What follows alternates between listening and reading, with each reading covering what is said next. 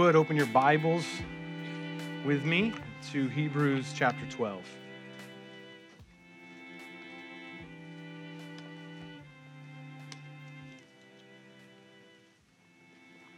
Hebrews chapter 12 is where we'll be this morning.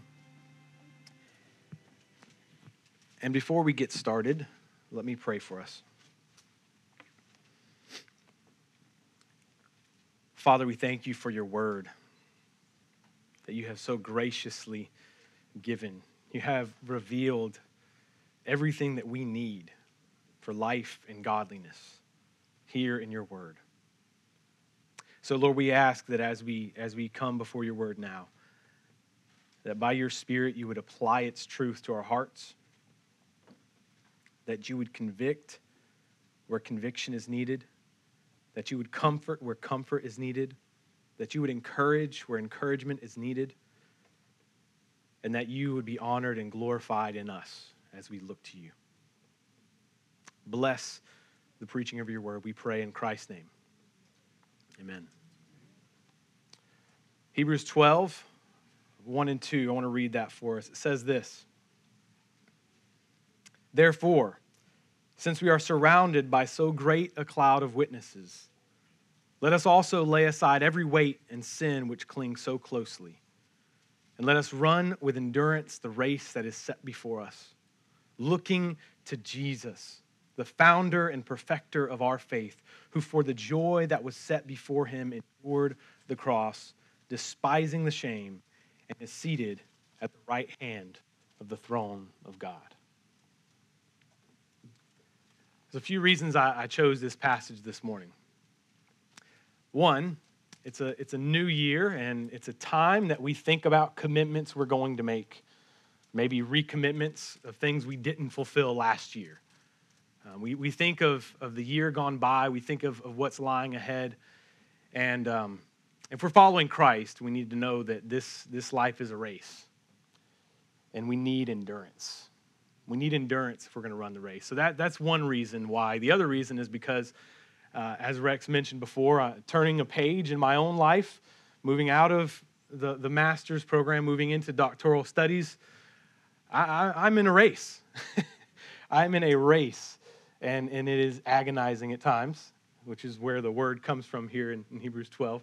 It is agonizing at times, but I need endurance. I need to hear this word this morning.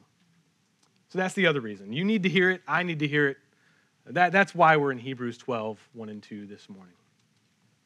It's a joy. It's a privilege and honor to be able to preach on this day, the first day of the year, the first Sunday of the year.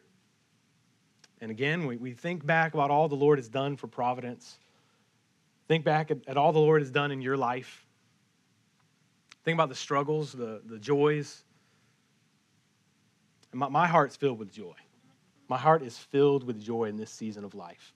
It's filled with joy because of what God is doing in and through this congregation. It's filled with joy because of what God is doing in my own life through you.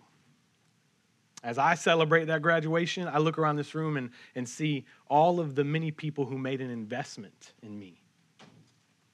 Not just the financial investment, but the time that you all have spent with me and the times that you have prayed for me. You've made an impact on my life, and you have been a part of God's hand shaping me. So I'm thankful for that. Despite the many joys, sometimes life wears us thin, doesn't it? Sometimes it's all we can do just to get out of bed in the morning. You know, we have bills and chores and children and plans and deadlines and all these things that we're facing. We rightly groan, but sometimes we're tempted to grumble. And we expect that of children, right? They're still learning. We need to discipline them when they do that. But we hear things like, this is the worst day ever. I see that look. Everybody's heard it. This is the worst day ever. Or that's not fair. You know, we think we're so much better than our children. I think we're just more sophisticated sinners.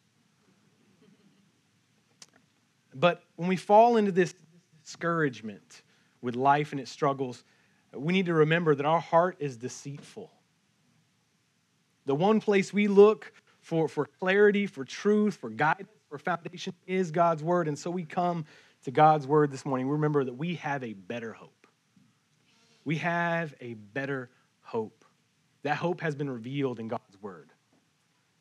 And Rex mentioned earlier, we've got some reading plans here. I just want to say for a moment, that's why we suggest these to you. Because God's word is life. He has the words of life. We need this life. We cannot run this race if we are not sustained and nourished by God's word. And in God's word, we find that those who run this race are going to face a lot of pain, a lot of struggle, a lot of sorrow. But we also find in this word that there is purpose to our pain. You need to hear that this morning. There is a purpose in your pain. Suffering produces endurance, and we have need of endurance if we're going to run this race. But we don't just have that command and that need of endurance. We have one who has endured for us, for our sake. We're called to endure the race. He endured the cross for us. The letter of Hebrews is all about this Jesus. It's made very clear from the outset. Long ago, at many times, in many ways, God spoke through the prophets, but in these last days, he's spoken through his Son. In these last days, he has spoken through his Son. As we move throughout the letter of Hebrews, we find all of these exhortations, these warnings. Don't neglect this message. Don't turn away from this messenger. Don't shut your ears. Today is the day, if you hear his voice, don't harden your hearts. Grow up. Don't despise. Don't look down upon. We hear these exhortations. Let us fear. Let us strive. Let us hold fast. Let us draw near. Let us grow up. Let us consider. And today, let us run. The passage we'll be considering today is an exhortation for the weary and discouraged to take courage so that they may run the race of the faith with endurance and win the prize. My hope today is that we'll hear this exhortation and we will be encouraged. That whatever comes this year, whatever struggles and trials we face, we will run with endurance and fix our eyes on Jesus. Because this life is a race, friends. This life is a race. It's more like a marathon than a sprint. It takes long preparation and determination. Anybody here ever run a marathon? There's a few people, not very many. Ron, come on, man. So there's 5K and there's marathon. There's 5K and there's marathon. And the race of the Christian faith is more like a marathon than a 5K. But for some of us, a 5K feels like a marathon, right? You know, all runners, in a race, all runners run. But only one receives the prize. Ron didn't get that prize that day, neither did I. But we're called in God's word to run that we may obtain that prize. Run that we may obtain the prize. Just earlier on in Hebrews, before chapter 11, in chapter 10, verse 36, it says, we have need of endurance so that when we have done the will of God, we may receive what is promised. I want you to be encouraged, friends. We come to this exhortation today. Be encouraged that there is a prize. Be encouraged that God has done everything to set our course and to secure this prize for us. Amen? So the one thing we're going to see in this passage today is this exhortation. Take courage and run with endurance, fixing your eyes on Jesus. It's not clever. It's not fancy, but that's exactly what God's word is telling us here today. Take courage and run with endurance, fixing your eyes on Jesus. And as we look through these verses, we're going to see that we take courage, first of all, because God has proven his faithfulness. Second, we run with endurance because God has set our course. And finally, we fix our eyes on Jesus because in him, God has secured our prize. Friends, this Jesus is our prize. He is our prize. He is the anchor and the source of our courage and endurance. He's the goal. He is the aim. He is the focus. He's our hope. So as we consider this exhortation, let's look first at verse 1 and the call to take courage because God has proven his faithfulness. In the very first part of verse 1, he says, therefore, since we are surrounded by so great a cloud of witnesses. You know, the writer of Hebrews points to this cloud of witnesses as a motivation for our endurance.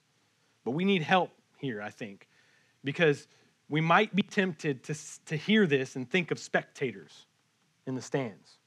Like they're there watching down on us, like grandma and grandpa are looking down from heaven and smiling on us. But in the context of Hebrews 11 and 12, these witnesses are those who bear testimony to God's faithfulness. That is what they're doing. That is what these witnesses do for us. These witnesses testify to us. Therefore, having so great a cloud of those who bear witness to God's faithfulness, let us run with endurance. Let us take courage because God has proven his faithfulness. The emphasis here is more on what we ought to see in them rather than what they see in us. And that same word witnesses used here, it's not spectators, that's not the word. It's the word witnesses. It's used various times throughout chapter 11 as well, speaking of those whom God commended. What do we find there? God is bearing witness to their faith by his commendation, his approval. They are bearing witness to his faithfulness with their lives. All these worked, suffered, and ran without receiving the prize, without receiving the promises. Why? Because God had provided something better for us, that apart from us, they should not be made perfect. We heard that at the end of chapter 11. There is a race to be run, and Jesus has secured the prize. They look forward to that prize. We look back, and we see this Jesus on the cross. God has proven his faithfulness time and time again. And he's calling us to consider these examples of chapter 11 that Pastor Rex just read for us. Consider these. Look at these people. Look at these ones who persevered and ran the race well. Those are the ones who held fast their confession. Those are the ones who drew near to God. Those are the ones who did not shrink back. Those are the ones who prove his faithfulness. And that's why God is not ashamed to be called their God. So they are witnesses. They testify to the faithfulness of God. I wonder who comes to your mind in your own life when you think about those who testify to God's faithfulness. I mean, I can look around the room and see faces of people that have proven God's faithfulness, that I can look to as witnesses when I run this race. People who have suffered, people who have lost and have endured that suffering with joy because they fix their eyes on Jesus. Their testimony ought to inspire us to trust, ought to inspire us to take courage as we run this race. As we look at Hebrews 11, these were ordinary, undeserving people who gave their lives trusting in the gracious promises of a faithful God, promises which they had not received but greeted from afar. At every turn, God showed his faithfulness in their lives. It is how God proved his faithfulness in their lives that we are to be encouraged by here. Since we are surrounded by this great cloud of witnesses, he says, let us lay aside every weight and sin which clings so closely. You know, there's a difference between courage and crazy, right? There's a difference between courage and crazy. Crazy does irrational things. Courage is based on conviction. Courage is downstream from conviction. It's the outworking of conviction. We're not called to take a blind leap as we follow God.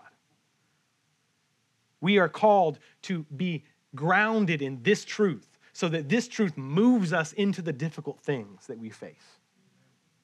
So we look at how God has proven his faithfulness, and we ought to be convicted that God is faithful, and then we ought to take courage. That is how this works. Courage in the context of faith is the outworking of conviction. We look at Luther. Here I stand, I can do no other. How did he have such courage in the face of such fierce opposition? Conviction. That's how he had courage, conviction. Perhaps we're not courageous enough because we are not convicted of this truth enough. And we need to be convicted. We need to hear this faithfulness of God and be reminded of God's faithfulness as we run this race so that we will have courage. So that we will be willing to lay aside every weight and sin which clings so closely. Conviction must work itself in our lives. It's one thing to say we believe, it's another to sacrifice for what we believe. But to lay aside every weight and sin which clings so closely, this is a picture here. There's some words being used here that the original readers or hearers of this text would have heard used of runners in the Olympics, okay? To lay aside, to put off. And when they heard this word, it meant something far more extreme than when we hear this word. Because the runners in the Olympics at this time, they actually ran with nothing. Literally nothing. They had nothing. So when they laid aside every weight, it meant every weight. This was long before moisture-wicking spandex. This was a time when togas and all these other things were happening. And so they laid aside everything that might slow them down. So when these readers are seeing this, when they're hearing this, they're thinking, it's all. It's everything. Lay it all down. Lay everything aside. Anything that slows you down in this race. And to do that, it takes courage. It takes courage to say no to your boss when it has consequences for your welfare. It takes courage to say no to those who want you to join in something that you shouldn't. It takes courage to do the right thing when it costs you, when it hurts. But this courage is based on conviction. And that conviction is this: God is faithful. God is faithful. If you are convicted of this truth, you will take courage as you run this race. Take courage. God has proven his faithfulness. I'm reminded of a quote that impacted me early on as a Christian.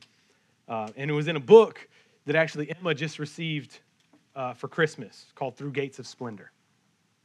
Many of you are familiar with that book. It's the story of Jim Elliot and the other missionaries there that gave their lives to bring the gospel to those Indians.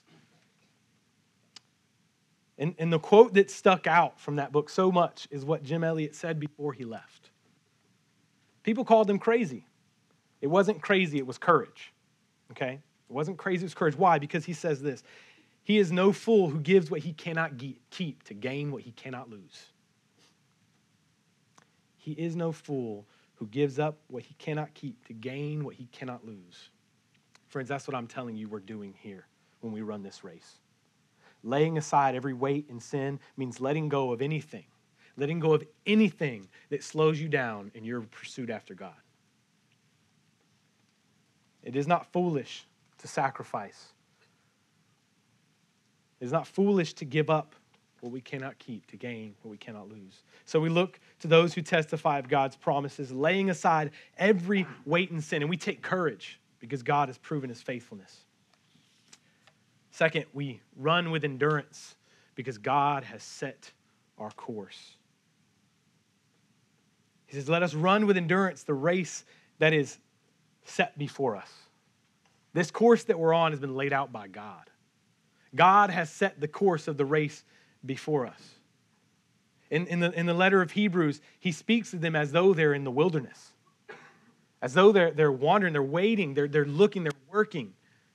They're suffering, they're facing struggle. But even as we look back to the original Exodus, we know God set that course.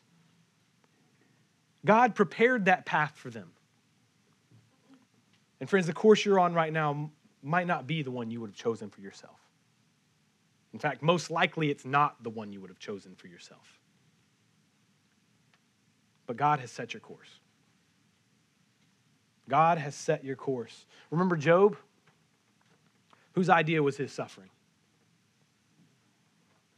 It was God's idea. That was a part of God's plan.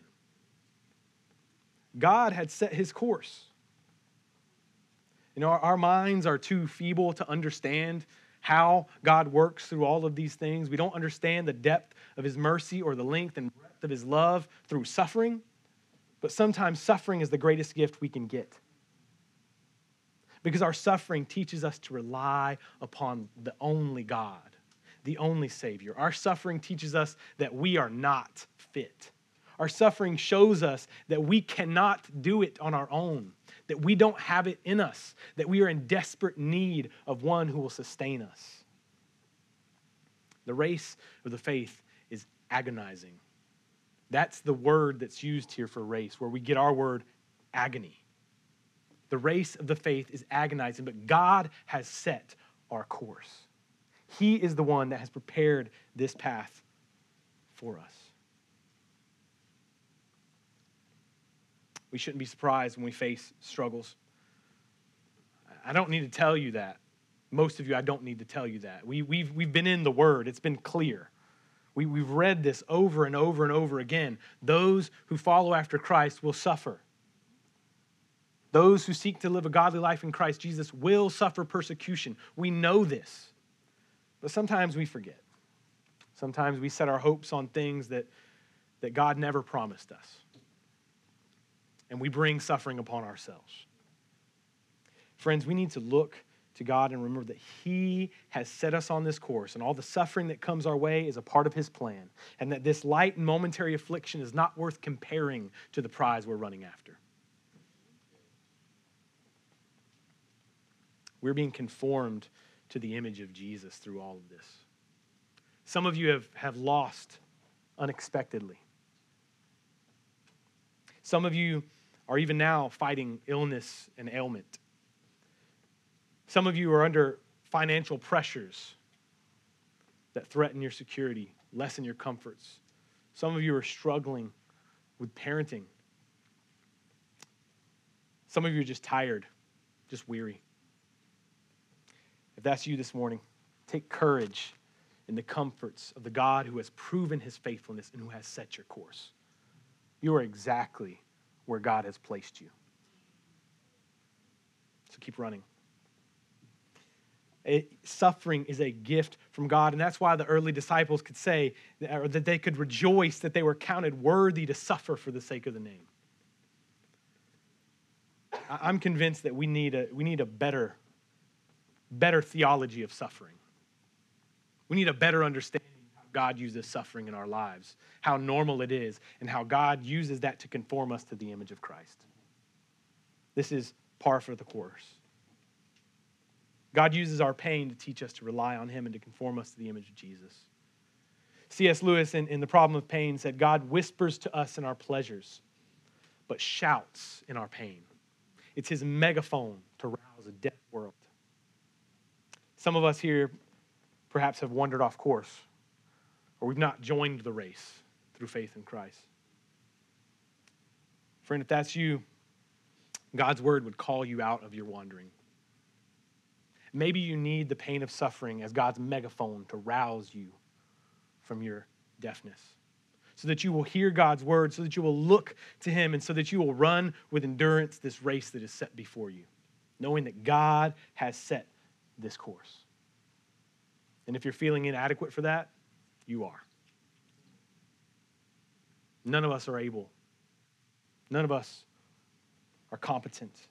But we have a God who is able. And the prize is not the result of our work. The prize has been purchased for us by the blood of Christ.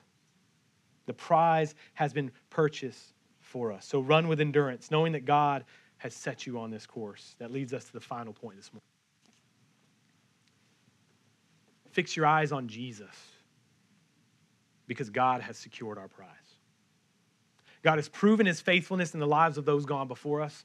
He has set our course for this race, and he has secured our prize in the person and work of Jesus. It's when we look to Christ that we see the prize and the price it took to secure it for us. He begins in verse 2, looking to Jesus, the founder and perfecter of our faith. He doesn't say glancing at Jesus. This is more than a mere turn. It is to look away from everything else and focus intently upon Christ alone. That is what we're being called to fix our eyes on Jesus. Fix our eyes upon him, to look away from this world and its trappings, to look away from circumstance, to look away from the struggle, look away from the mirror. Get your eyes off the ground and look to Jesus. Runners in a race, what do? In these races, they had a pillar that was standing at the very end. And they would have that pillar as a guide. They fix their eyes on the pillar. They fix their eyes on the end of the race. Here we're being called to fix our eyes on Jesus. Why? Because he is the prize. He is the prize. We fix our eyes on Jesus. We should not overlook here the specific mention of his name. Looking to Jesus. Why? Because Jesus, as a man, endured the cross for us. In his humanity, he bore the wrath of God for us. He suffered and endured as a man, facing the same temptations and struggles that we do. Jesus is given as the ultimate witness. Jesus is given as the ultimate witness. Why? Because he is not only a witness of God's faithfulness, he is the founder of our faith. He's better not only in quality of example, but he's better in the sense that he has perfected our faith. He ran the race and he won for us. He won the prize. And why did he do this? For the joy that was set before him. He did it for the joy that was set before him. Jesus himself, the founder and perfecter of our faith, set his face on the prize, the joy of eternal glory to be restored. In John 17, Jesus prayed, Father, the hour has come. Glorify your Son, that the Son may glorify you, since you have given him authority over all flesh, to give eternal life to all whom you have given him. And this is eternal life, that they know you, the only true God, and Jesus Christ, whom you have sent. I glorified you on earth, having accomplished the work that you gave me to do. And now, Father, glorify me in your own presence, with the glory that I had with you before the world existed. Later on in that same prayer, he says, but now I'm coming to you, and these things I speak in the world, that they may have my joy fulfilled in themselves. The joy that Jesus set his face upon was the joy of eternal glory restored, and the joy of the people that he was purchasing for himself, sharing in this glory with him. The joy that was set before Jesus was eternal glory. Us and him together, with him, joy forever. That is the joy he set his face upon. So he endured the cross. He persevered, suffering the just punishment that we deserve, that you deserve, that I deserve, the wrath of God. He didn't just take it. He gladly bore that wrath for us and satisfied the wrath of God, that we might be clothed in his righteousness and share in his joy. That's the prize, friends. That is the prize. The prize is standing before our God in white robes, face to face with our Savior, Jesus. That's the prize Christ purchased for us. Those white robes have been made by his blood, by his cross. In doing this, he calls us to endure for the joy of his glory that we're called into. You remember the parable of the talents where Jesus was speaking to his disciples about those who stewarded well. The one who stewarded well, his master said to him, well done, good and faithful servant. You have been faithful over little. I will set you over much. Enter into the joy of your master. Christ calls us into his joy because the work is finished. He secured our prize. He is the faithful servant. He is the one who has opened the door for us that we may share in this joy with him. Not only did he endure the cross for the joy set before him, despising its shame, but he is seated He is seated at the right hand of the throne of God. The writer here uses a different form of the verb for seated than he did for others. And I only mention that to say that this is a present reality with ongoing effects. The fact that he is seated is relevant right now for you. He is seated at the right hand of the throne of God. That matters to you right now. He finished the work. He completed the race. Unlike any other priest, unlike any other before him, he completed the work to perfection. And because of that, he sat down at the right hand of the throne of God. This is a fulfillment of what David spoke in Psalm 110, where he said, "The Lord says to my Lord, sit at my right hand until I make your enemies my footstool." That's a comforting thing for us, friends.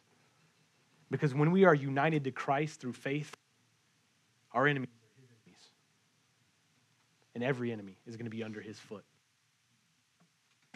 His life and death has conquered sin. His resurrection has conquered death. And when he returns again, every other vile, evil thing, every other particle, every other memory of sin is going to be wiped out. He's coming in victory as one who ran victoriously, enduring the cross and sat down at the right hand of the throne of God. So he's like those witnesses of faith in that he sets the example we're to follow, but he is unlike them in that he sits in a place of authority until his dominion is complete. It's because of the resurrection and exaltation of Jesus that we can say that our prize is secure. God has secured our prize. So fix your eyes on Jesus. We have this as a sure and steadfast anchor of the soul, a hope that enters into the inner place behind the curtain where Jesus has gone as a forerunner on our behalf. So take courage. God has proven his faithfulness. Run with endurance. God has set our course.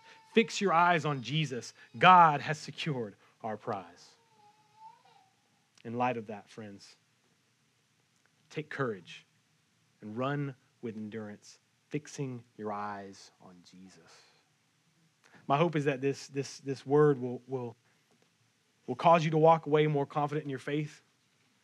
And as you go throughout this year, that you'll look back and you'll remember God's faithfulness in years gone by.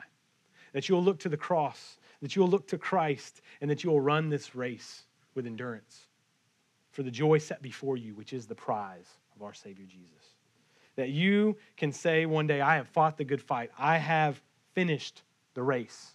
I have kept the faith. And so that you will hear from our Lord, well done, good and faithful servant. Enter into the joy of your master.